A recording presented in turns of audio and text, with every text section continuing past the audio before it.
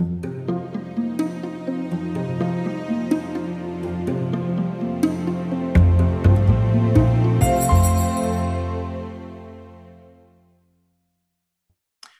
to the Clinical Consult, a podcast from the National Register of Health Service Psychologists, examining timely psychological trends and excellence in clinical practice. I'm Dr. Samuel Lustgarten. Today, I'm thrilled to be joined by Dr. Kate Nooner. Dr. Nooner is a full professor and the graduate coordinator in the Department of Psychology at the University of North Carolina, Wilmington, where she directs the Trauma and Resilience Laboratory. And she serves as the managing editor of the National Register's Journal of Health Service Psychology, which is the focus of our conversation this episode. Kate, thank you so much for being here with us today, and welcome to the program. Thanks so much, Sam.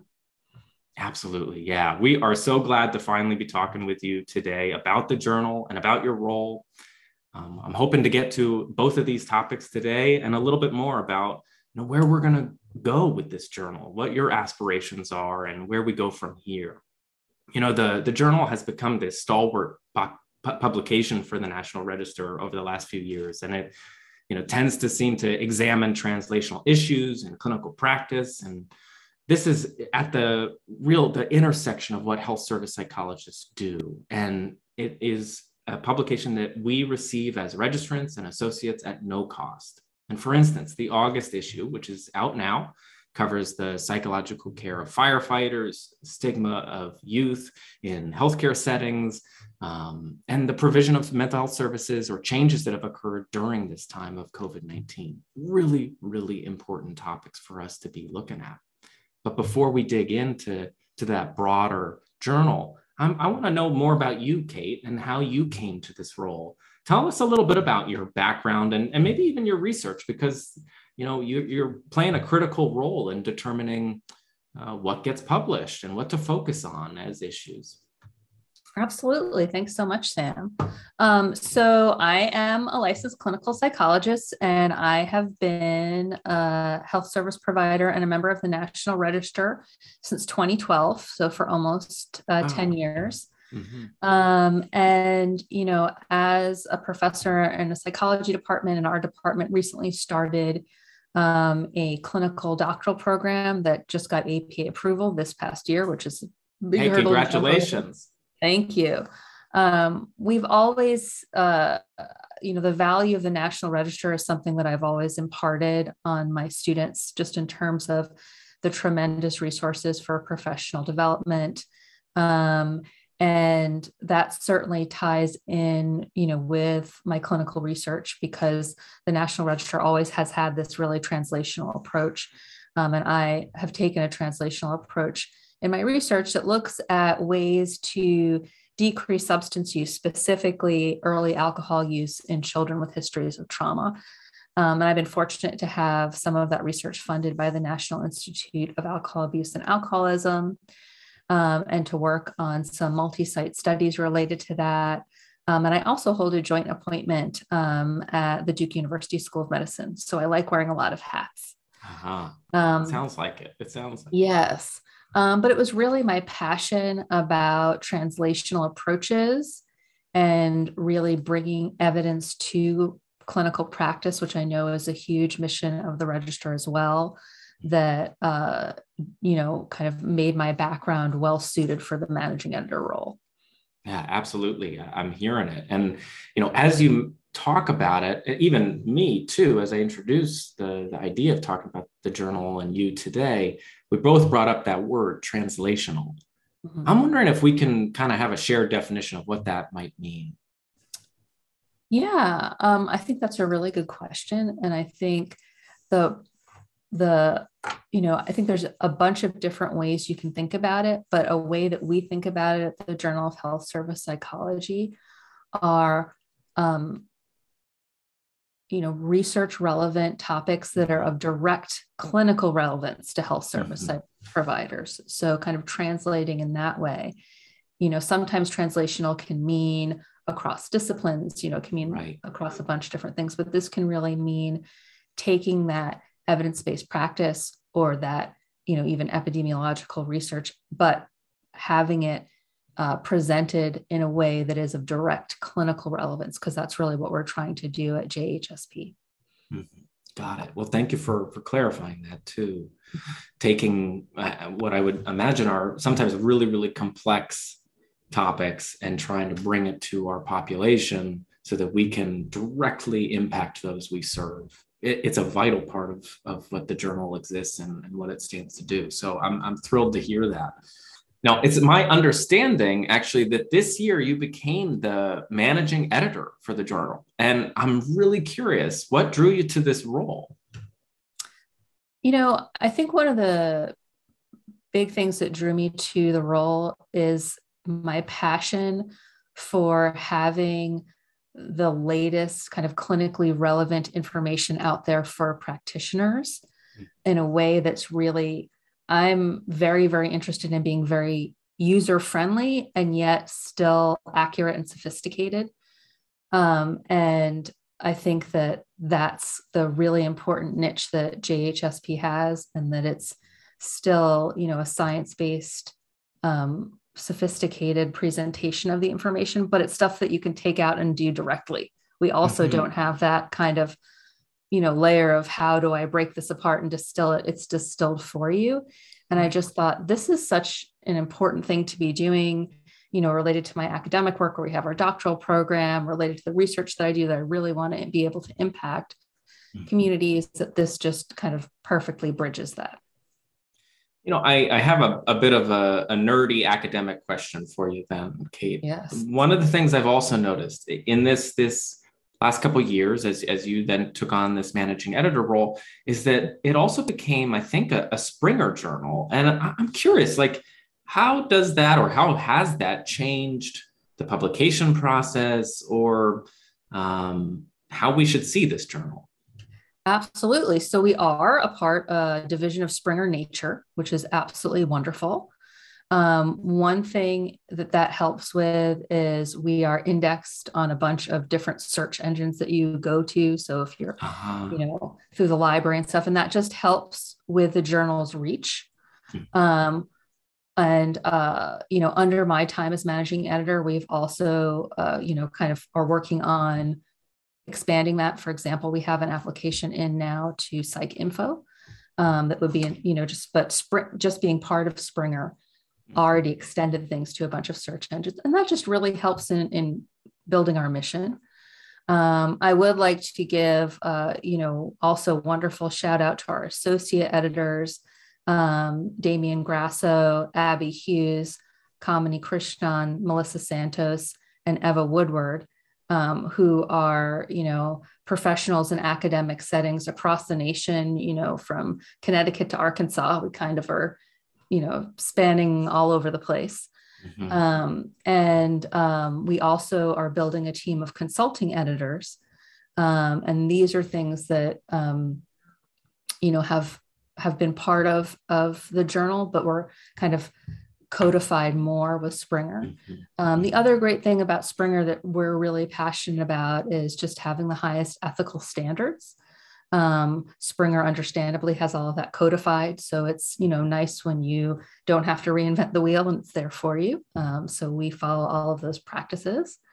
And it's just really been a nice relationship, also in terms of the peer review process. Well, that actually makes me wonder about, both ethics and the peer review process. How are those changing? Has it become more difficult to become published in the journal, or is it more rigorous? How would you describe that? Yeah, so I think that all of these things are just huge positives. So I think in terms of our peer review process, which we've always had, each article is reviewed by 2 independent reviewers who are not associated with the article in any way. They give their feedback to me, and then I, work with Morgan, and then I generally give feedback back to the author. And as part of that, we're looking at incorporating, in addition to Springer's guidelines, APA's guidelines in terms of using bias-free language. That's something we have a strong commitment to. I think also as part of this process, just making sure, we have a strong commitment to diversity, equity, and inclusion. I know we might get that a little bit more later, but it doesn't hurt to mention it now. Yeah. In terms of making sure, so when you mentioned, is it more difficult?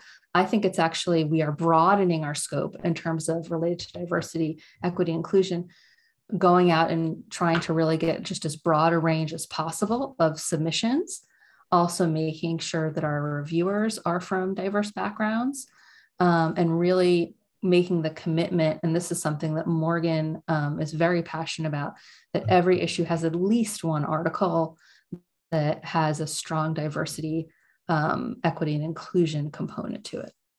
Wow, that's terrific. That's terrific. I want to ask a couple questions about that publication process and what it looks like as you're talking about it. As health service psychologists, we might provide services in hospitals, outpatient mental health clinics, VAs, private practice, consult for organizations and other third parties, and much, much more. I mean, the psychologist and the health service psychologist title and credential is a broad one, and our breadth of practice is part of what makes our training so unique.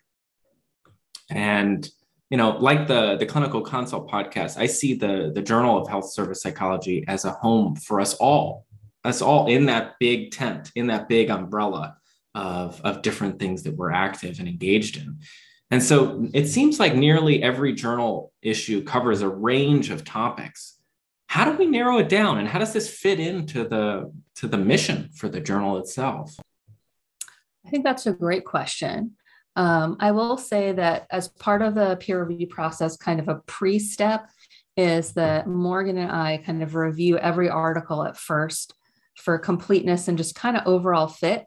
One thing that I did as managing editor, because I really value transparency to make things more transparent, and Morgan was in complete support of this, was to have an updated information for authors page, which is on our JHSP website, both with Springer and with the National Register, that I'm sure we can link to in the show notes. And it has really clear guidelines for the components we're looking for. And one thing that's special about JHSP also is it's not the typical kind of 4-part journal article of like the introduction, methods, results, and discussion. Those are great. However, this is filling a niche for clinicians. And so, when articles are submitted, they really need to kind of generally fit in with that to then kind of move on. And so in our peer review process, if they don't, that's totally okay. We'll send it back to the person and say, either this topic isn't a fit at all because it's not clinical, or here are our guidelines, please revise it. But the goal of that is to try to make it so that we get as many submissions as possible. And then in terms of looking at what are we going to have in a particular issue, I mentioned we always want to have at least one BIPOC piece.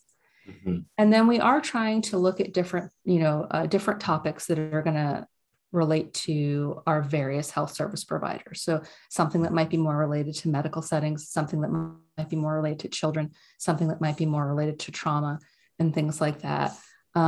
We don't have a specific formula for it. There aren't bins or anything like that. We do just try to make sure that we're kind of covering a range in each of our issues. So that, someone knows that if they pick it up, that there'll likely be something that's useful to them. I love that, Kate. I love that idea that, in every issue, there's going to be something that might appeal to our really, really broad membership. I love that idea. I'm also curious as we talk about, people picking up the journal. I'm also thinking about the other end of it and people submitting those journal ideas and articles to you for review. And I'm wondering, are associates or students that are in trainee programs, are they able to submit for the journal as well? Does the process look any different for them? That's an excellent question. We welcome submissions from trainees. They would need to collaborate with kind of an established professional in their field. So for example, and this isn't the only option, I'm just using this as a general example. If it was a clinical doctoral student in a PhD program, then asking their PhD level mentor or their PhD level clinical supervisor to be a co-author with them would be appropriate. And, you can see how that would apply to other allied disciplines. Right, right. And I would imagine that also impacts the development of continuing education potentially and other aspects that are a part of the journal.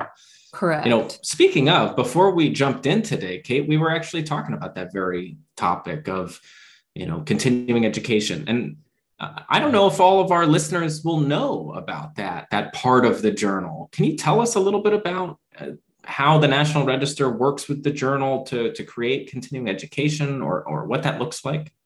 Absolutely. And I think that's one of the aspects of it that's also really unique, is that as you are reading these articles, which are going to be useful to your direct clinical practice that you're in as a health service provider, all registrants can then hop on to the nationalregister.org website, and there's beautifully written CE questions that they can answer. And I'll be honest and say I do this for a lot of my CEs, and it's straightforward. It also just kind of helps things click a little bit, when you go through the questions, because when you're reading an article and then when you're going through the questions, it just helps you think a little more deeply about things. And then you can just knock off those CE credits from, wherever it works for you, and also have read that article. So I think it's just a huge added advantage. And we do have CEs available for every article that appears in the journal, except for the editorial, but I mean, that's silly. So yeah. Right. Well, and there are 5 articles per journal? Is that the general rule?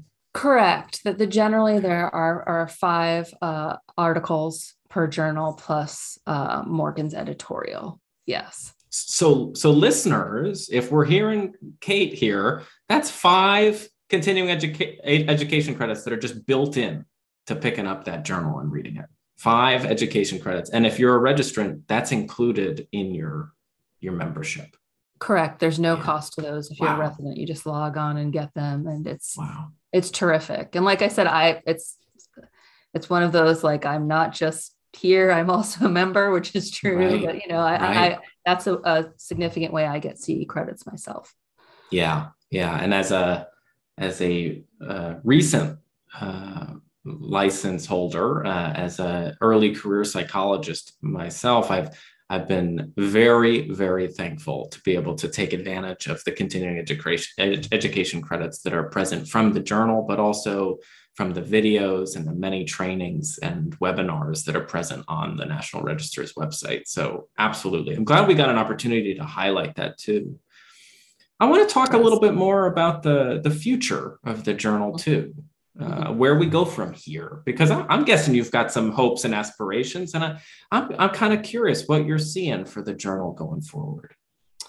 I mean, one of my goals for the journal is just to really continue to be that early career through senior psychologist or health service provider resource. And a main way to do that is that acknowledging that the field is always changing. And so really making sure that we are seeking out submissions that are reflective of that, both related to, the diversity, equity, and inclusion topics that I've mentioned, but are really, really salient. But also related to, for example, in our current issue, that our fall issue that's about to come out, it's available online with Springer, and it will be available through the Register shortly. We have some pretty new topics.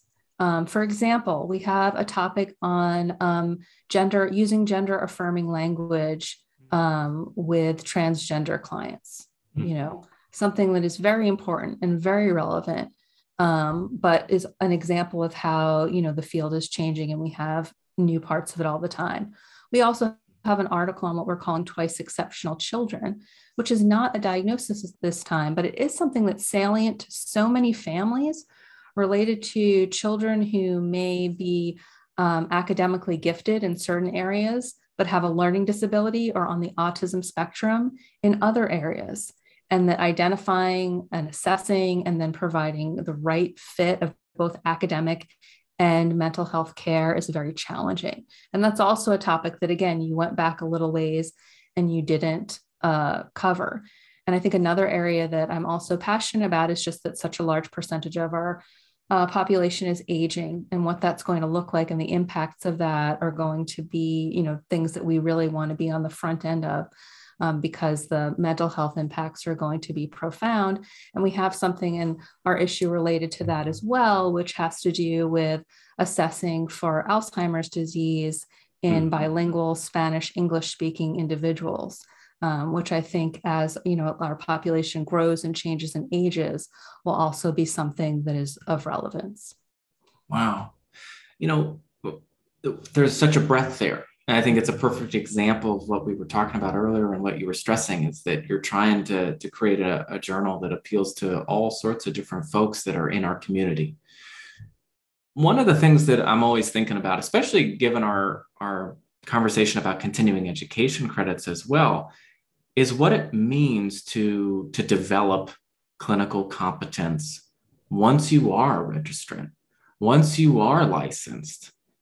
What does that mean to develop clinical competence at that point in your career? As an early career psychologist, I'm cognizant that there's a lot of learning that I'm still doing.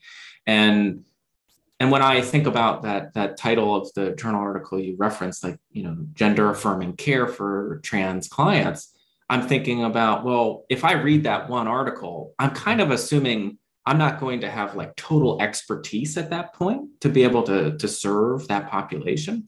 And yet at the same point, I'm curious how we see the development of clinical competence and maybe the role that the journal has to play in that. Yeah, that's an excellent question and something as health service providers we should always be thinking about. I see the journal as really a launching pad for that. Our articles are structured in a way so that you can get some of the essential components, some of those critical components for maybe identifying what the fundamental competencies are. It will have one thing that's nice about our articles, I think, is that they really seek to have the critical references that are going to help clinicians. Right. They're not necessarily having, esoteric things that are not going to be applicable. It really focuses on having references that are applicable. And then, as you said, these are just going to identify kind of essential components, fundamental competencies as a launching pad for then you can go out and seek additional training, work, whatever supervision, whatever might be appropriate in that area. But my hope would be that the article would be an ideal launching pad for that and a place where you could kind of get that kind of current first step in terms of seeing what those essential components are. Right. I love that idea of a launching pad because there's so many times, and you probably can resonate with this, Kate, but there's so many times where I thought, gosh, the most I ever knew about psychology was in my Psychology 101 course, or at least that's what I thought. I thought I knew everything. I had those bolded terms memorized, but over time I felt like, wow, I know less and less as I know more and more. And at this point in my career and development, I'm also thinking, wow, like there are some things I just don't know that I don't know. And having a launching pad like you describe can be such a helpful resource for me saying, okay, I need to do some homework now. This is really eye-opening. So I really love that idea, Kate, that the journal can serve as almost an awareness builder too, for us taking a peek at these topics. Absolutely. And that's another reason why we like to have a range of topics in every issue, why we don't aim for special issues, because not only do we want to have something that appeals, but we also want to have something that may intrigue, inspire, be something completely new to one of our registrants. And I think by having a whole range of articles, that is certainly possible. Great.